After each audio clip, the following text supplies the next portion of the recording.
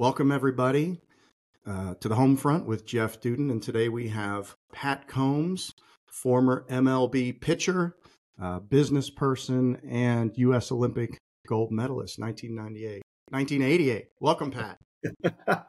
Hey, Jeff. Thank you, man. Thanks for having me. What a pleasure to be on with you today. Yeah, you see what I did there? I tried to give you 10 years. You did. I appreciate that with all this gray hair. Hey, look, we look good. We look fine for guys in our mid 50s, right? Anyway, excited to have you on today. I've enjoyed speaking with you earlier, and I'm really looking forward to digging into so much about youth sports, youth athletics, faith, business, all of the things. I know this is going to be a rich conversation. I know I'm looking forward to it. Pat, would you start by taking us back and sharing a little bit about how you grew up? Yeah, Jeff, be delighted. I grew up in the Houston area and the suburbs of Houston, and had a great childhood. My mom was divorced early in her life, moved down to Houston with her parents, and so we grew up in that environment until she got remarried when I was about 8 years old. And so had a really good stepdad that came in, adopted us as his own, and so took on his name. But just a great childhood. It was really, I think, focused and surrounded on a couple of things: sports and school, and both of those I took great pride and pleasure in trying to be the best in both those avenues. And it grew up in the southwest part of Houston, and obviously had some athletic talent that led to getting a full ride scholarship in baseball, first to Rice University, then to Baylor. But Jeff, my whole goal in life was to make it in sports, and so whatever sport it was in season, that's what I was playing. And then along the way, didn't have a lot of money growing up, so if I wanted to buy new sports equipment or baseball cards, which was my passion at that time, I had to go earn it. So I started a lawn mowing business when I was 12 years old. And by the time I graduated from high school, I had about 30 yards and some great clients, and made enough money to buy plenty of baseball cards and buy my first car. So that was my goal growing up. But yeah, great childhood and a couple of great parents, and glad my dad stepped in my life when he did. Just brought some discipline and focus. He was a former military guy, and so it really helped me become more disciplined and focused as a kid. How did you first get introduced to baseball? Yeah, it was almost a mistake, I would say. My grandfather, who was really trying to guide my life at that point as a 6, 7, 8-year-old, he knew I had a passion for sports, but I wasn't playing anything organized at that time, and he just said, "Hey, I'm going to take you down and sign you up for the local Little League." This was when I was the spring of my 8th year. And so he did that. And that kind of launched me into playing organized sports. I had not done it up to that point. So played Little League there in the southwest part of Houston. And then that eventually grew into playing youth football and youth basketball. But yeah, baseball was always my passion. And just early on, had some talent, but of course, being left-handed, didn't start pitching until I was 10. So kind of quickly discovered I could throw the ball over the plate, which at that age, and that's the most important thing, can you throw strikes or not? So, but I just fell in love with baseball. And my uncle, who played a big part of my life at that time, was a big baseball fan, loved the Boston Red Sox, and he was a card collector. And so, he would sit down with me and share his baseball card collection, and he had some different baseball board games he played. And so just always had an interest in the sport, and certainly early on had some success. I have a nephew who's a freshman at NC State, and he's a right-handed pitcher, and he's touching 97 right now. And I can tell you from the time he was 2 years old, he had a live arm. Did you have one as well? Because he just, all the other kids and cousins, would throw the ball, but when he threw it, there was a timing to it or something that was just natural inside of him, where he could generate that. And he never put the ball down. He was constantly wanting to play catch. and now he's pitching, doing very well with it. Was that the same for you? Yeah, I think very similar story. Yeah, and you mentioned that you sometimes can see something different even in young players, and certainly you and I have coached youth sports a lot. We can see that there's something there, and so yeah, I had trouble sometimes with my friends not wanting to play catch with me because I just would throw it hard, and I sometimes didn't realize I was throwing it that hard. So Right. so I had to be careful at times, but yeah, I think that there was definitely something there, and then of course, like your nephew, you've got to nurture that along and learn all the proper mechanics and how to take care of your arm and do all the right things, to try to nurture that gift. And I call it a gift, Jeff, because you've seen players who just have this talent, and you go, okay, well that's not normal, And so that I've always recognized that was, from my perspective, was a gift from God. I just needed to be a good steward of that. You grew up. You didn't have a lot of resources. How did you get the training and the coaching that you needed to refine your talent? Yeah, thank God for great Little League coaches, right? Right. Yeah, I mean, that's what we had back in the day.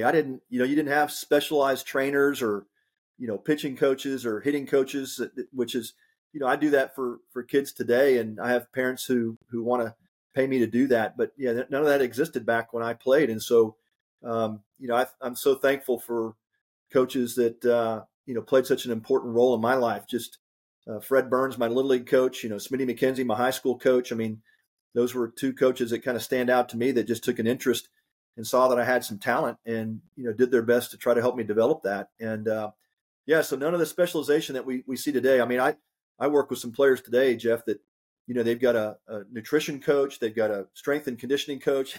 Their whole day is mapped out with these specialized coaches. And, I didn't have a sports psychologist either back then. So it's just, hey, you took your licks if you lost, you figured out how to fight through adversity, and then you celebrated successes and just kept going. But that's what we did back then. What's your view of that? And my experience I was a 2-sport athlete. You were a 3-sport athlete, and giving some diversity to the kids to be able to play multiple sports, especially when they're young, I think is important so that they can try different things and be well-rounded. At what age today do you see kids having to make a choice and specialize to remain competitive? Yeah, I definitely saw with my 3 sons who, when they got to high school here in South Lake Carroll, which is, kind of a powerhouse for football and baseball here in North Texas. But they were asked to pick a sport their freshman year coming in, which I thought wasn't fair. They all 3 had good talent in multiple sports. My oldest son ended up picking ice hockey. That was his best sport, and he did great with it. Went on to college and played collegiately. My middle son and younger son were both good at baseball and football, and even were pretty decent basketball players. But they were kind of forced by their freshman, sophomore years to funnel into one sport. It did hurt my middle son because he stuck with football and baseball all the way up to his senior year, and probably could have been a starter in high school as a junior. But the baseball coach didn't like the football players coming in, at spring after football season. So, yeah, Jeff, the game has changed in that way, I think, quite a bit. And we're even seeing, I think, kind of makes me think about the Earl Woods, Tiger's dad, the way he handled Tiger with golf.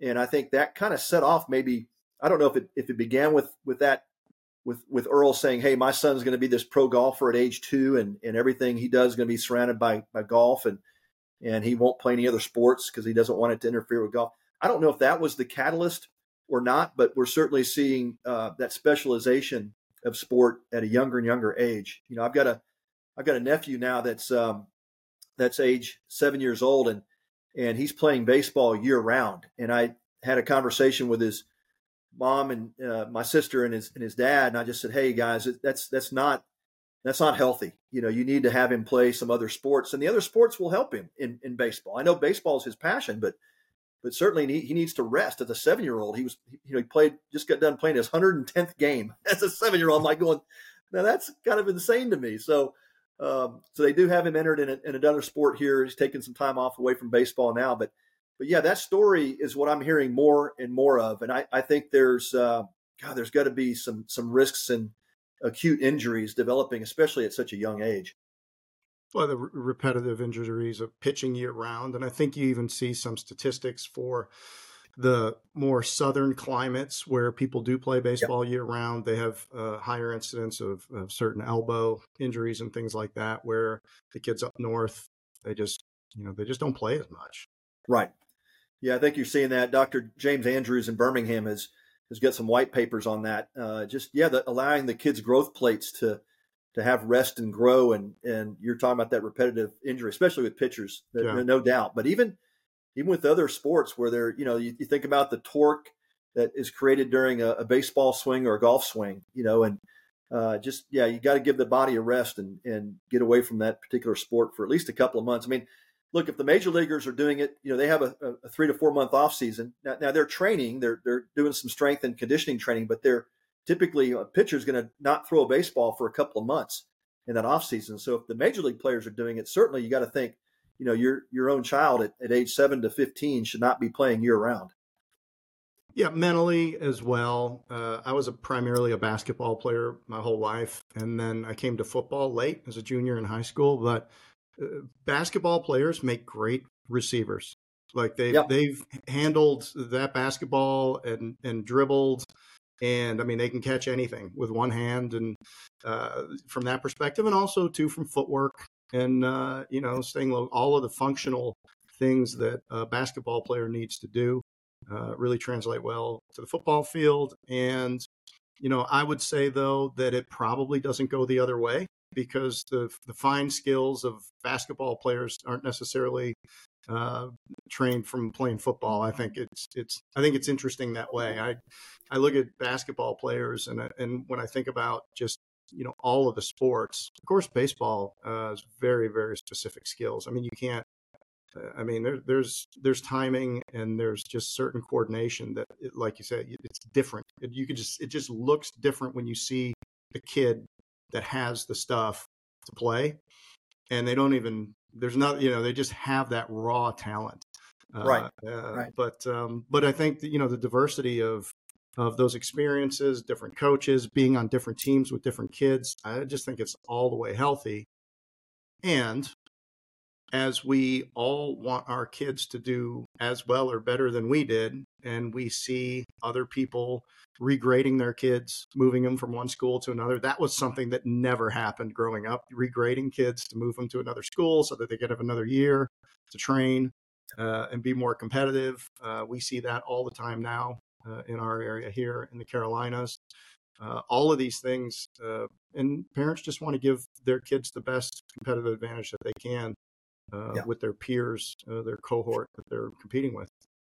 Yeah, Jeff, and a lot of great points there. And I think the main one it really resonates with me is, as parents, are we creating our kid for the path? Are we trying to create the path for our kid? The old helicopter parent or lawnmower parent who's trying to remove those obstacles for their kids to be successful. And I think there's no greater danger in youth athletics today than parents who overparent in that way, and it's really detrimental to the kids. You talk about the mental side of the game, and we can focus on all the physical traits that it requires to make it to various levels. And talk about the statistics of how thin it gets when you get to high school. Making a high school team at a large school in a metropolitan area. I mean, that's difficult. And then you go on to college level, and then the herd gets thinned even more. But the thing I go back to, Jeff, is that, if we're not allowing our kids to face adversity and to fail and to learn through that, that the mental development, it never happens. And so that's the worst thing we can do as a parent, is to try to create an easier path for our kids. And like I tell parents today that hire me to work with their kids and giving them pitching lessons, I'm saying, man, let them play on competitive teams where they're gonna struggle, because they're gonna learn to overcome. They're gonna learn how to make better pitches, and that's the mental side of the game they have to develop if they're going to play at a higher level. And if they melt down every time that there's a competitive issue, or they don't agree with an umpire, an official, and then you step in to guard them or to protect them in some way. So that's the biggest disservice you can ever do for your kid. They're not going to develop, and if you want them to play at a high level, you've got to allow them to experience those crash and burns and let them figure out how to work through that. One of the challenges that kids today face is oftentimes, not exclusively, of course, socioeconomic conditions put aside, but too many good options and not having enough hard choices to make. I'm forced into this choice. I have to do this, and I've got to find a way to succeed within this construct, because what happens is the parents will just move the kid. They'll move the kid to another team. They'll try to get the coach replaced. They'll do anything they can to create the conditions where their kid's going to have the easiest path to get to where they perceive they would like to see the kid get to. And it's not good. You're not building, you're not sharpening iron there. And I guess you have to run the risk of really pulling the net out from underneath the high wire and saying, if they do fall from here, they could get hurt. They might not make the team. And then they're going to have to figure out a way, if they really want to participate in this sport, they're going to have to find a way to get better.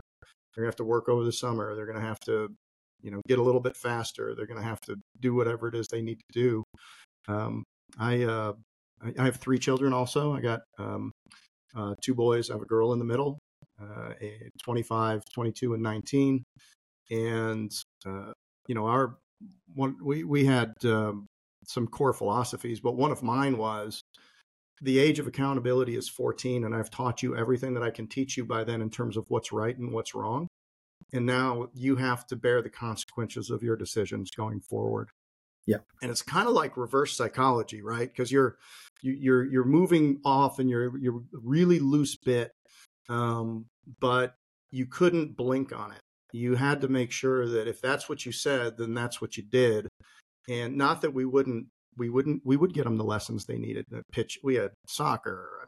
We had lacrosse. We would get them all of the training that they needed, but they had to ask for it. They didn't, they had to be a willing participant. It wasn't us dragging them. If we had to drag them, then we wouldn't. They had to want to do it. And 2 of them, they weren't all sporty in the same way. Athletics mattered differently to the different kids, and they used it differently, which was fine. And I think it allowed them to all find their unique paths in life and be authentic to who they wanted to be versus who we wanted them to be. Yeah.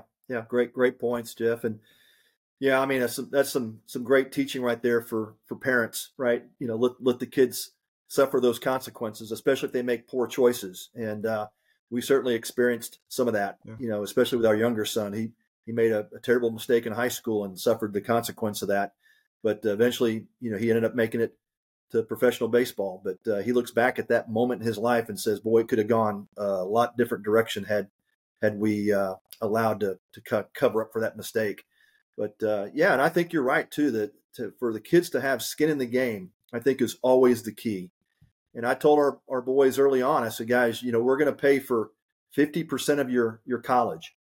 Now, if you earn scholarships or you work and make up for the deficit, that's up to you if you don't want to take out any school debt. But I felt it was important for them going into college that they needed to have skin in the game. And it certainly benefited us. It benefited our family. The boys all came out with very minimal debt. They worked their butts off to make up the gap, even as they were playing sports. And then they earned scholarships along the way to help pay for their 50%. So they all did it right. And I think they've experienced the blessings of that, knowing that they were accountable and that they had to make good choices, especially when they got to college. They couldn't just blow things off because they were responsible for at least half of it. And then the motivation for them to come up with the money or the scholarship, it really drove them and motivated them to do well in that environment. So I think, Jeff, you made some great points there, but our kids have to have some skin in the game. If they're not showing effort, even as in youth sports, if they're not showing effort towards that particular sport, then why in the world do we force them to keep at it, right? They've got to come with the energy and the want to. We can't supply that. And while we're at it, I'm going to make my second and final parenting point while we're here. I'm going to say always tell your kids the truth.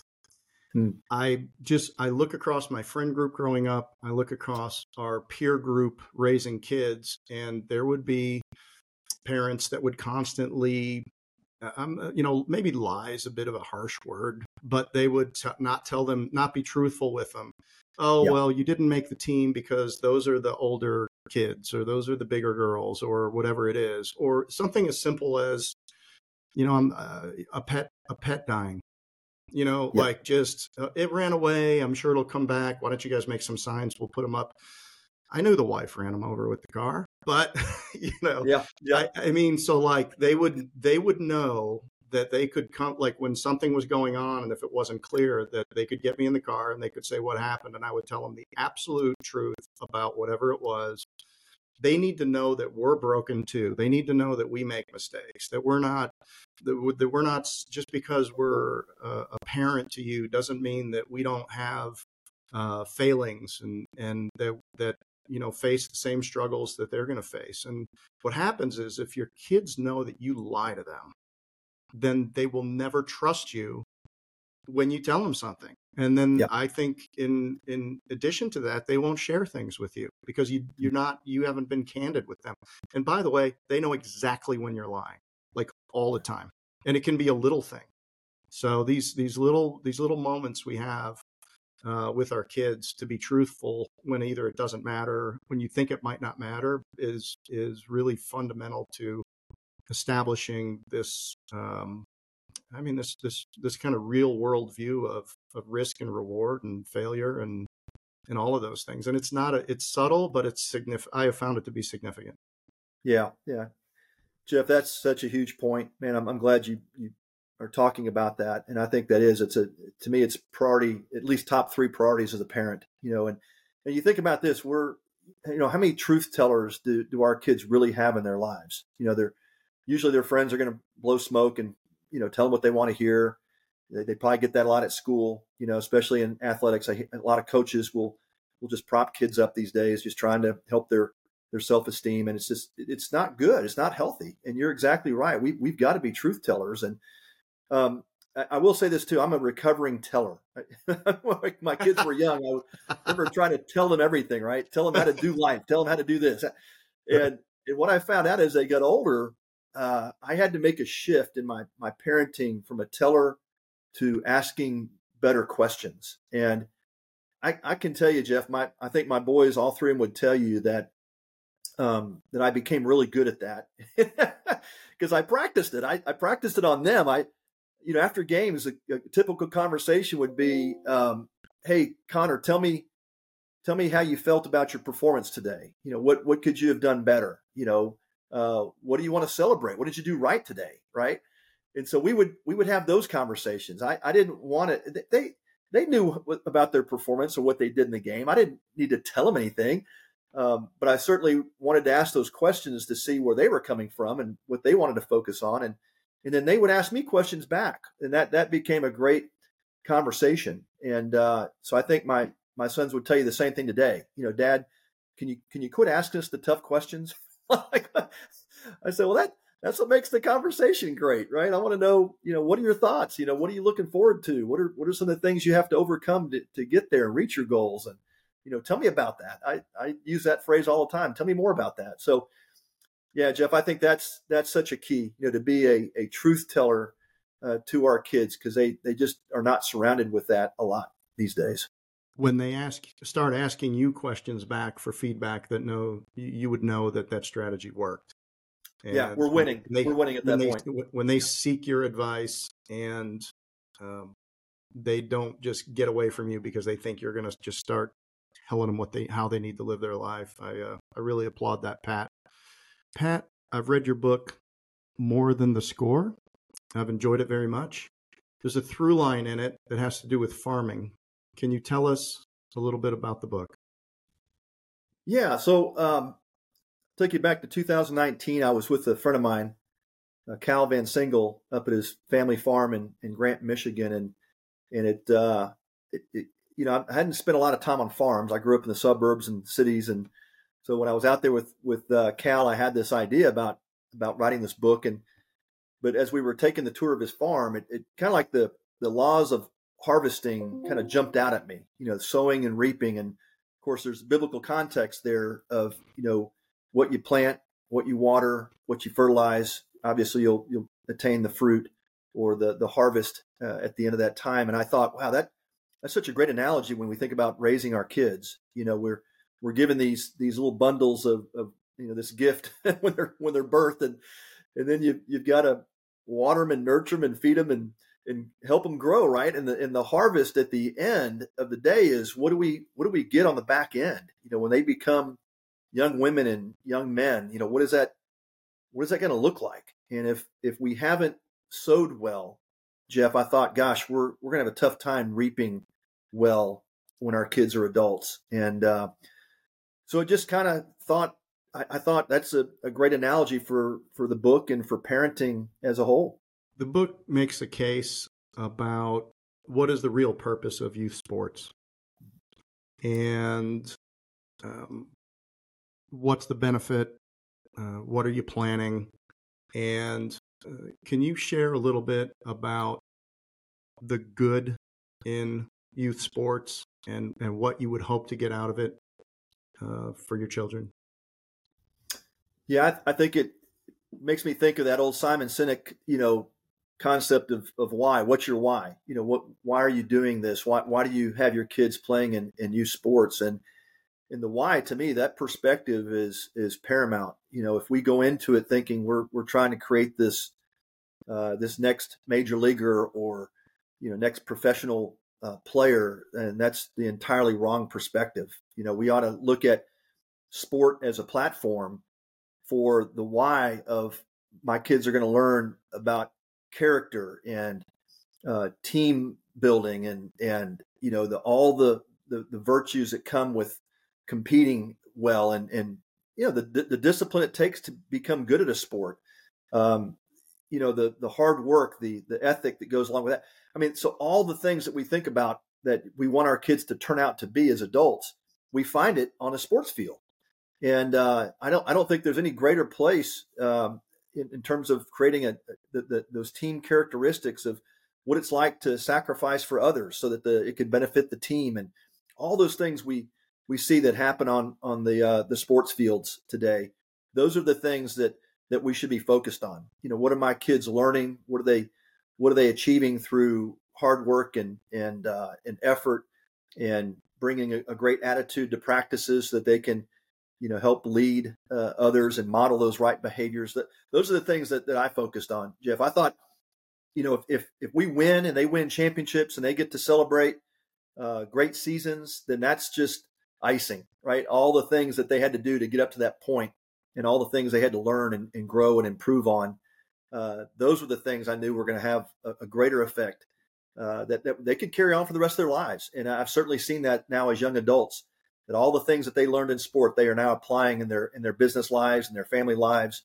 And so there's just so many benefits of having our kids involved in sport. But again, it always comes down to, leadership. Who are we placing our kids under in terms of a coach or a parental leader, and do they have the right behaviors that we want modeled to our kids? And so that's another place we can talk about, Jeff, that, is if the organizations or the coaches that we're putting our kids under the authority of if all they're focused on is winning and winning these plastic trophies on the weekends and making a name for themselves in youth sports, then I tell parents, run. That's not the person you want your kids playing for, because they're making the game about them.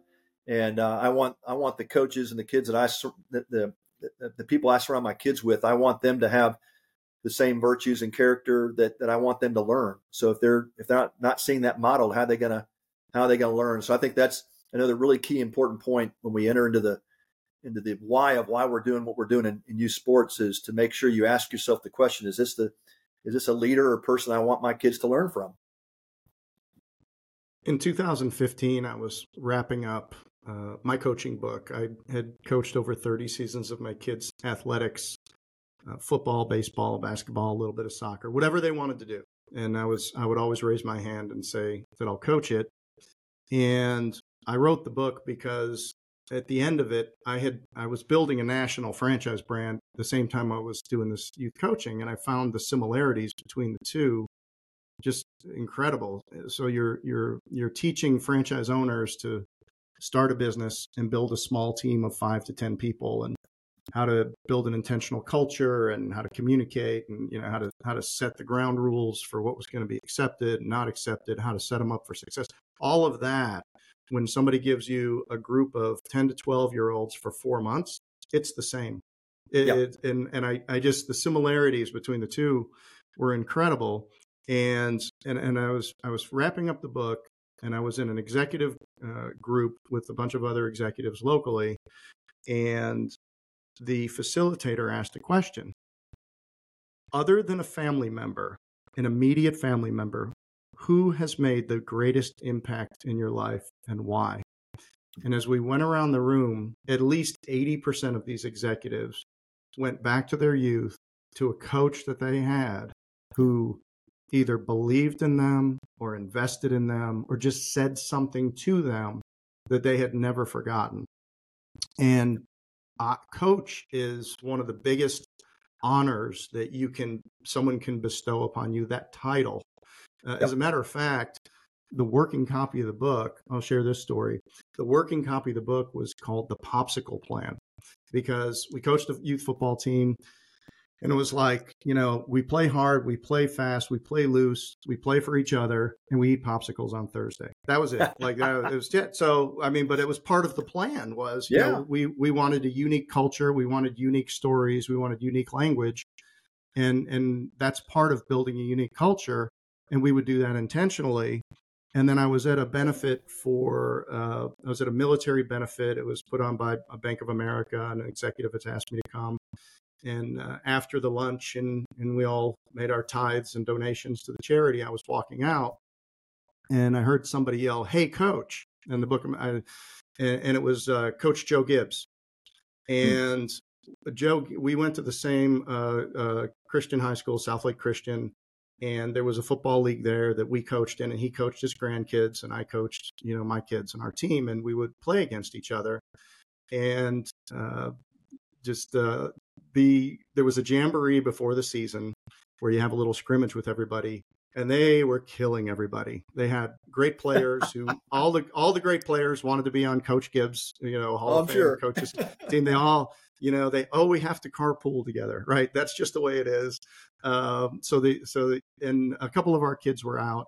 So they slaughtered us in this jamboree. I mean, they scored, 7 out of 10 times that they had the ball, and we couldn't do anything. So, just basic fundamentals, right? Well, what are we going to do? We have to play them next week. We're going to first thing we're going to do is we're going to take away what they want to do the most. So we spent all week, and we put 4 little corners out there rotating around, and we taught them how to jam these receivers to knock their timing off. So I said, we're not going to let them complete these passes down the field. Like they were just throwing bombs, right? And so we're going to do that. And we're going to have our kids back, and, they had a good back. So we're going to stop speed before it gets started. So we were disciplined in keeping everything kind of in the middle, and we were just going to hang on as best we could. Well, it went a little better than expected in the first half, and we jumped up on them 14-0. We really hit them in the mouth. Like they didn't expect it. So we kind of had them back on their heels. But this is Coach Gibbs. And at halftime, if there's anybody that's going to make halftime adjustments, right, it's going to be a Hall of Fame coach. So the second half was all them. And it ended up being 14-13. There's about a minute left in the game. We're backed up on our own 11-yard line, and it's 4th and 4. And if we punt it, they're going to run this thing in. I just know it. First of all, we're going to punt the thing 20 yards. Second of all, we're not going to tackle them, But we had put a play in called freeze tap, where everybody just stays still, and the quarterback taps the center, and they hands the ball to him, and he just walks through the line, and nobody moves, right? So we put that play in, we ran the play, we got the first down, we ran the clock out, and it was later in the season, they had won every other game, and ESPN was out there, and they were filming him coaching the kids, and they had said, well, wait a minute, Coach, you lost the game. How did you lose a game? And he said, we got out coached. Right. And it is on my, it is on my wall of my office with a little highlighter. I've got it. But anyway, so when I was walking out of the charity, and I just heard from behind, he said, "Hey coach, like that's the biggest honor that somebody can give you is coach." And I know that with how you I see kids now all the time that over the years that we coached, and I maybe don't even recognize them because they were 12 and now they're 22 or whatever, but I'll still hear it. Hey, coach Duden. And it is the greatest thing that anybody can ever say to you. So, sorry to go long into that story, but I love telling it. And great story. Yeah. And so you coached, it seemed you coached in various sports, not just baseball, with your kids. Did you have a coaching philosophy or some fundamentals that you went into those situations with that were important to you? Yeah, Jeff, without a doubt. I mean, I love that story, by the way, and I've had a chance to meet Joe Gibbs, and what a legend. Not just because he was a winning coach, but just the character of that man, the faith he had. I mean, loved his players, like his own family. And years ago, I had the great benefit of meeting a gentleman named Joe Ehrman, and Joe wrote a book. Our book was written about a season of life. I met Joe. That's a great became an all-time book. favorite. And I met Joe, and we had a chance to talk multiple occasions, and I adopted his philosophy in that question, that key question. And I use this with every team that I coach, Jeff, and I still do. And I teach my players, I said, guys, what's my job? My job is to love you. And they'll respond in unison, coach, your job is to love us. Yeah. And I say, what's your job? And they'll say, to love each other. And I think that's the philosophy, Jeff, that has driven me to want to love kids well. How do I do that as a coach? How do I love these kids well? Well, I've got to care for them. I've got to empathize with them. I have to challenge them. I have to help them to overcome obstacles that maybe they don't see about themselves. And so if I'm loving them well, those things will play out naturally. And so that's always been my philosophy. And loving well also means sometimes you got to be tough, right? You got to help them recognize when they mess up and how do we improve this? And but I've also recognized too that great coaches don't have to yell and scream and curse. They in fact, the best coaches I've ever been around are the ones who don't do that. They really cause their players to think and to grow and to overcome and put challenges in front of them where they have to strive to be better. And so that to me has been my philosophy. And for me, and I've coached a lot of different sports, but winning is always secondary. That's my goal. My goal is to win. I want to win, but it's always secondary to the role that I have in that player's life. And so what's really cool, Jeff, and I know you've experienced this, and you'll experience more now that your kids are older as well. But I can't tell you how many wedding invitations, how many baby announcements we get from my former players. It's just, oh man, you talk about the blessings of life. That's it, to see these kids grow up and become great citizens and great husbands and dads. I mean, that's what it's all about for me. It is. It's so powerful. And I mean, so in my Hey Coach book, I've got three basic, I got little tomes, like, little tablets, right? And one is player rules. The second one is coaching commitments. And then the third one is parental expectations. And each one has about 7 little bullet points of 3 or 4 words. And that's kind of the rules of the road. And we would establish that right up front. I mean, if you're a parent, I want every single parent the opportunity to participate. And I don't care if you're a timekeeper or a play counter or special teams, coach or whatever it is. I will teach you what to do, but I want you to participate, because all the good work that coaches do can be undone on a car ride home by a disinvolved parent that's asking the kid questions that are them-centric versus team-centric.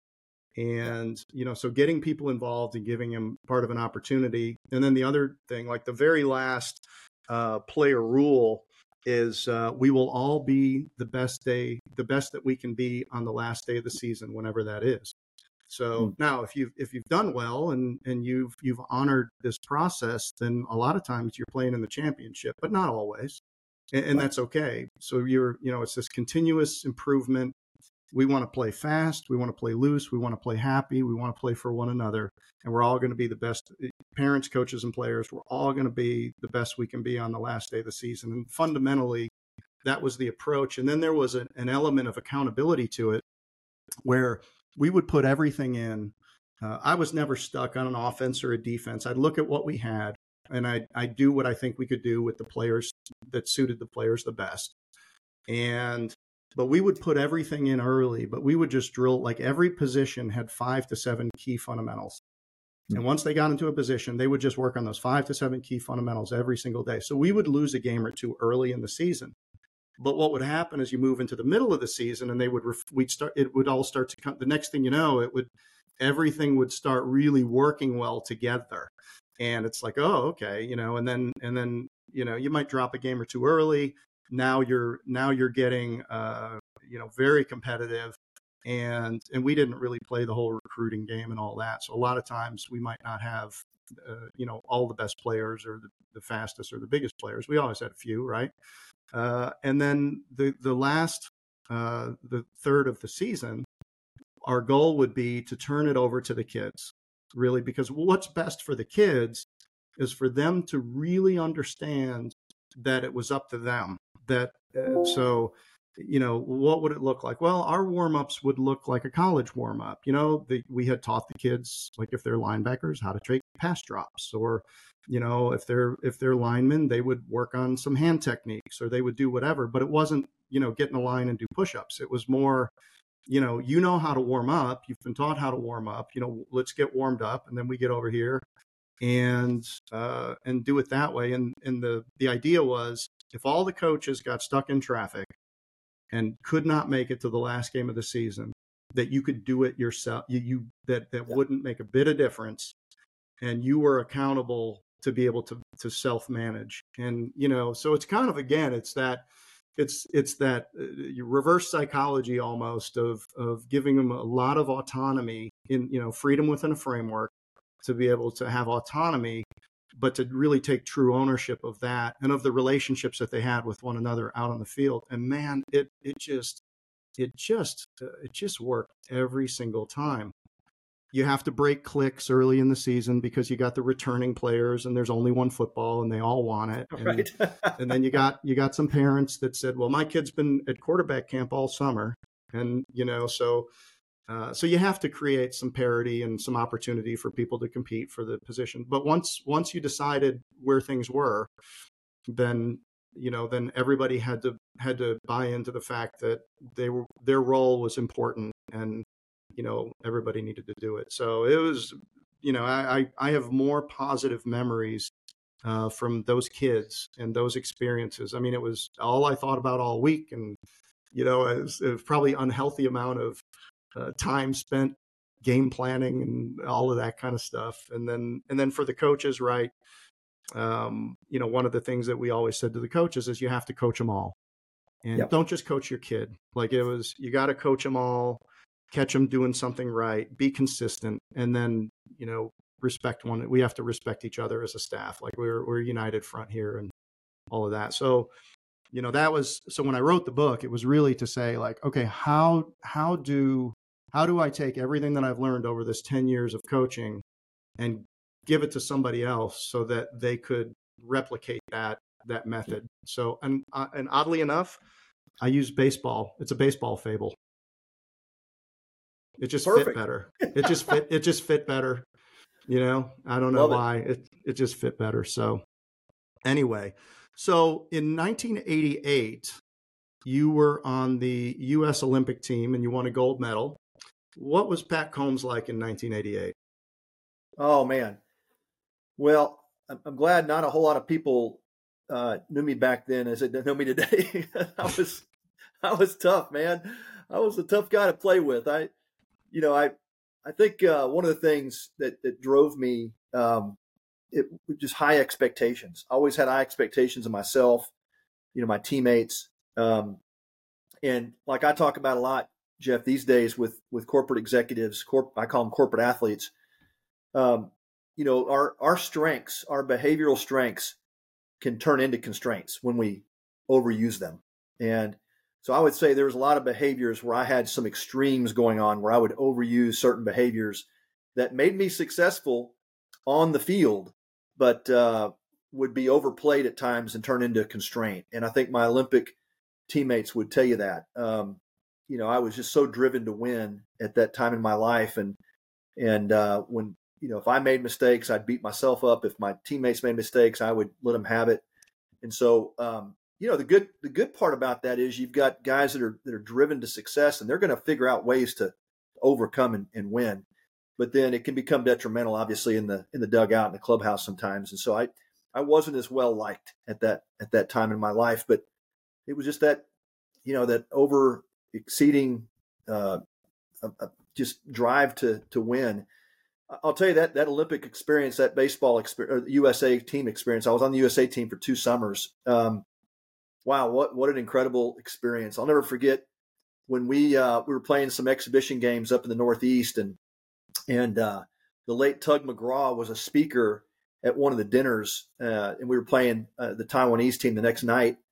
But his challenge to us was one of the greatest challenges. I'll never forget his speech of what it means to be an American, what it means to wear the USA across your chest and to represent this country, and the responsibility, the weight of that, what you guys need to do as a team to prove that we are the best country in the world at the game of baseball. And man, it just so drove me and stuck with me. And I'll never forget the feelings I got. Just it kind of hit me, the perspective of, wow, I really am. I'm representing my country. It's not about me. It's about putting the USA on and playing for this great country. And so, yeah, that was a tremendous experience, and still maintain relationships with a number of those players. It was just such a special group of guys that I had the great opportunity to play with, and some great, obviously, guys that went on and had great major league careers as well. But those are some days I'll never forget. Where was the '88 Olympics? So that was in Seoul, Korea that year. Okay, that's what I thought. How long were you over there? Yeah, so I didn't get a chance to play in Seoul. So okay. When we played the World Championships in Italy, okay. And then the roster had to get trimmed to 20, and we were at 22.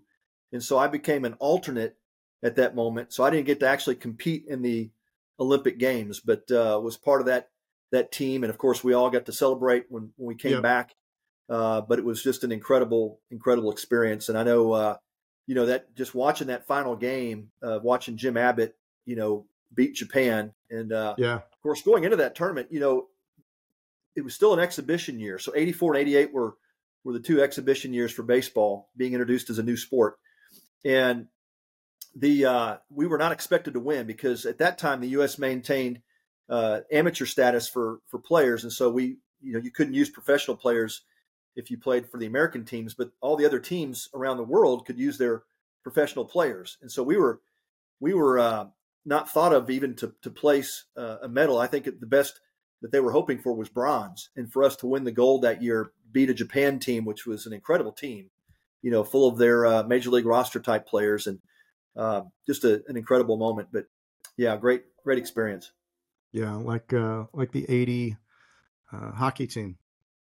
Yeah, it really was. It was likened to that team. I wouldn't say maybe quite on the same level as the U.S. beating the Russians, but certainly, we had the Cubans, the Japanese, the Koreans. I mean, all great amateur teams at that time because of the ability that they could use their pro players. And so we were typically playing rosters that were average age of 27, 28 years old, something like what you would see here, like an all-star team here in the U.S. Pat, let's move to what you're doing today. So you are with a group called Teamalytics, which is a company that focuses on building elite teams A lot of services in there, but really, it looks like high performance, high gain coaching, advising, consulting practices. So I'd love to hear a little bit about that, and then maybe I see you have Combs Capital Partners. I'm not sure exactly what that is, but I'd love to hear a little bit about how you're using your experiences as a professional athlete and coach, and leveraging that to help business athletes perform better today. Yeah, well, that's always been a passion of mine. I think going back to my days with the Philadelphia Phillies, we had one of those teams that incredibly talented in the early '90s, and multiple all-star type players. I mean, we had built a roster from coming up from being in last place to first place in just a couple of years, and so it was fun to be a part of that team and the rise up to playing in a World Series in '93. But the bad part of that story is looking back, was the behaviors of that team and the lack of leadership around what became really counterproductive behavior that I felt like, Jeff, we could have been the Atlanta Braves in the '90s. We definitely had the same talent as the Braves, but the Braves just did things differently from a leadership perspective, from a behavioral perspective, holding each other accountable. We didn't have that, and it quickly fell apart. And it was really sad to see. I mean, with that accumulation of talent, and we all know how hard it is to win in business. You can have the smartest, brightest people in the world, but if you can't get them to work together and remove those counterproductive behaviors that great teams do, you're just not going to get there. And so that's what I saw happen. And so I always had a passion to try to discover and figure out how do we overcome that. And to me, everything rises and falls on leadership, and if leaders are doing the right things, modeling the right things, we've got a much greater chance of success, especially if they're attuned to behaviorally what's going on within their teams, And so what I've seen in business my last 30 years, and I had a great opportunity to grow a wealth management business at Morgan Stanley. We pulled out of Morgan in 2016, opened up our own shop. So that's Combs Capital Partners was birthed in 2020 with my middle son. And so he runs that day-to-day on the wealth management. And of course, I still am involved with him on strategy and business development. But the teamalytics side of my life is really focused on how do we help. We use behavioral analytics and coaching to help remove the obstacles that are holding leaders and teams back. And so what I often find is it's not the strengths that, when you think about our behavioral strengths, we usually, that's natural. We play to those strengths naturally. We don't need anybody to tell us what those are. But oftentimes in leadership, because if we're not getting good feedback or we're not open to asking for feedback, we sometimes miss the constraint side or the counterproductive behavior side. And so that's where we come in and really help leaders identify, what behaviorally is holding you and your team back, and how do we help eliminate those issues so that you guys can optimize and outperform your competition. And so we do that now with over 100 companies. We have Fortune 500s on down to businesses that are doing 5 to 10 million, and we work with a lot of private equity companies as well. When they make an acquisition, we'll go in and work with those leadership teams and then help those acquiring companies come together. But yeah, it's a lot of fun. I mean, we have a great assessment that we use. It's a 360 behavioral assessment. And when I first took that assessment, Jeff, I had the leader of the company, a gentleman named Flip Flippin, of all names, but Flip is a great leader. And he took me through my data and pointed out a couple of areas I needed to grow. And I remember saying to Flip, I don't agree with that. I don't think I need to grow those areas. I feel like I'm pretty strong in those areas. He said, well, he goes, today's your lucky day because you got 5 or 6 people that say that's an area you need to focus on. So you want to? Was your wife? Did they ask your wife? Exactly right, and she did one as well. And, oh no! Yeah, that pointed out some additional data I needed to work on.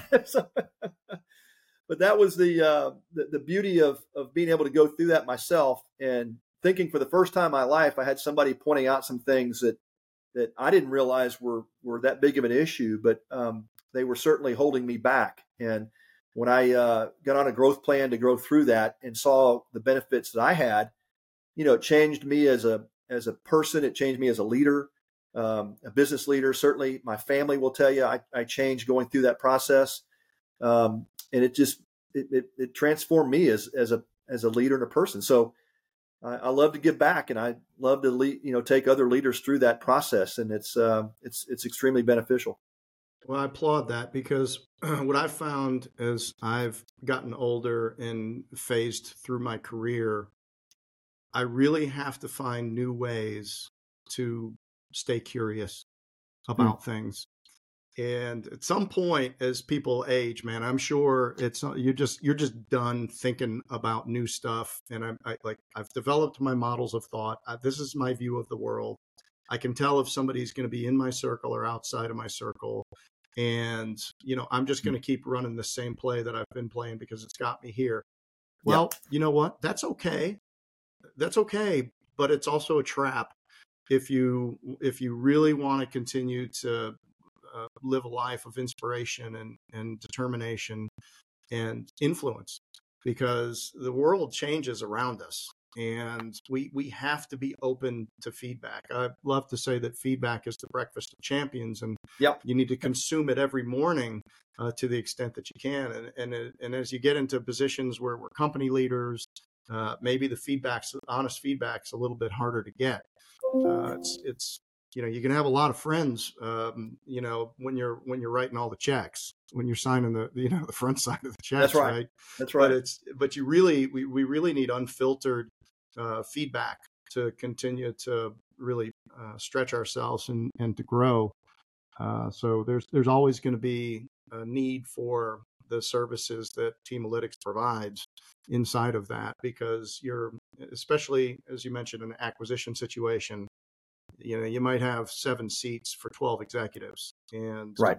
picking the 7 that are going to work well together is as important as, I mean, if you pick the wrong 7 and everybody's fighting, now you've delayed your growth of that organization, the health and wellness, for a year until you can get that figured out. So um, I think being the ability to be extrospective, meaning look at it's very difficult for us to look at ourselves objectively from the outside.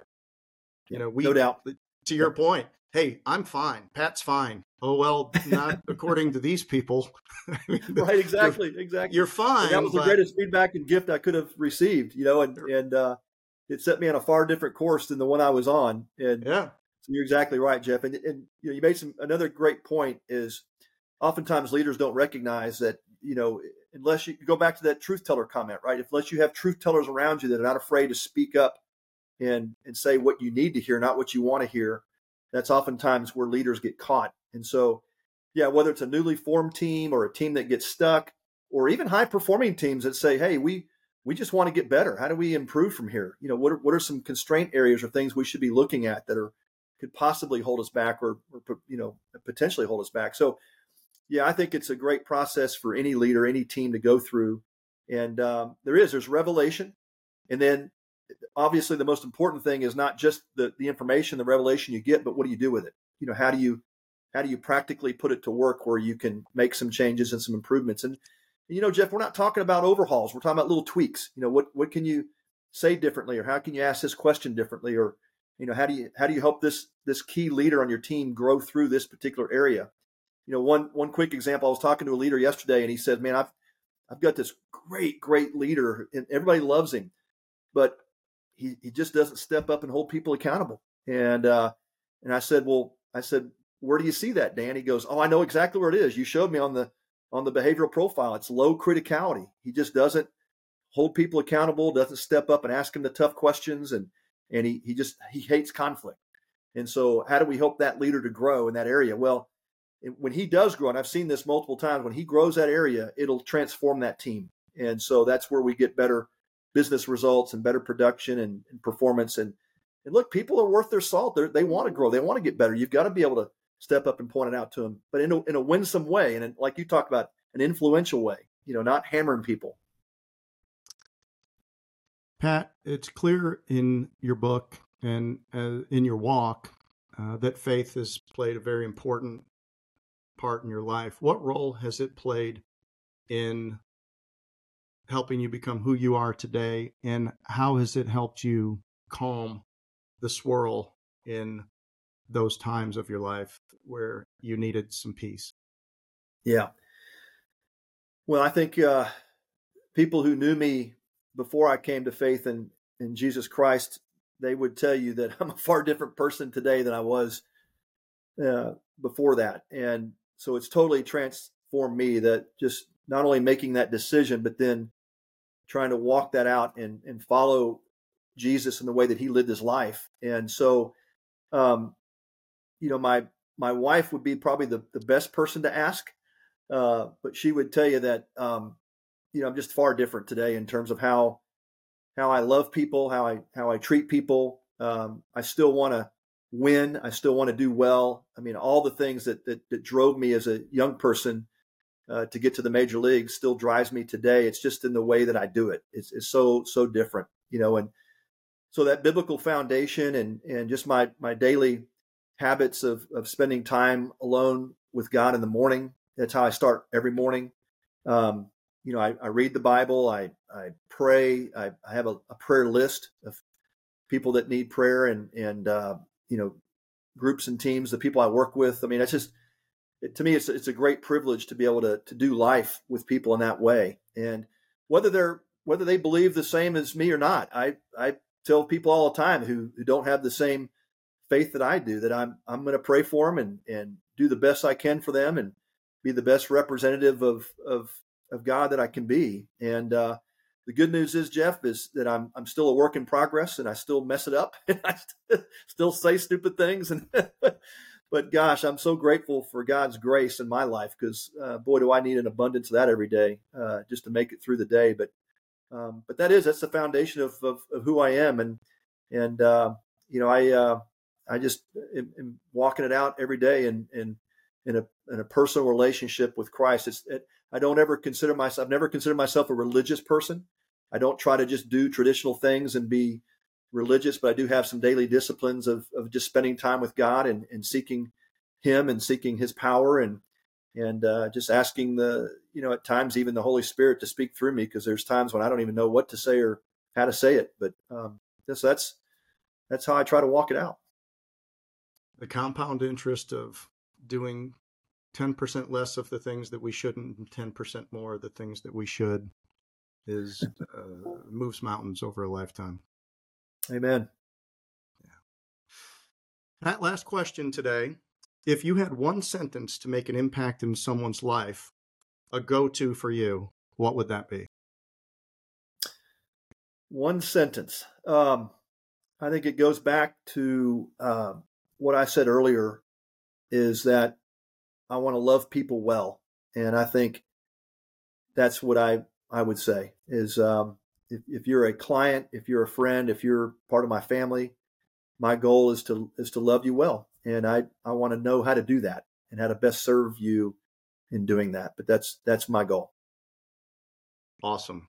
Thank you. Pat, how can people reach out to you if they're interested in your services with Teamalytics or talking with you, getting the book, any of those things? Is there a place that people should reach out to you? Yeah, thank you, Jeff. And man, what an honor, what a pleasure it's been to be with you today. I feel like Enjoyed it. you and I need to get together. I could talk hours with you and just listen to your stories. I love it. It's been such an honor and a pleasure for me to be with you. So if they want to order a book, they can go through any of the major booksellers, Amazon. That does have my contact information as well, but I'd be glad to give you my mobile number is 83, and please reach out, text, call. My personal email is pcombs, so PCOMBS 21 at hotmail.com. So if you're an emailer, please feel free to reach out to me. I love these conversations, Jeff. I'm glad to do it with anybody who reaches out. Awesome. It's been a pleasure. I've really enjoyed our time together. Pat Combs, thank you for being on the Homefront. Thank you, Jeff. Blessings to you. Same.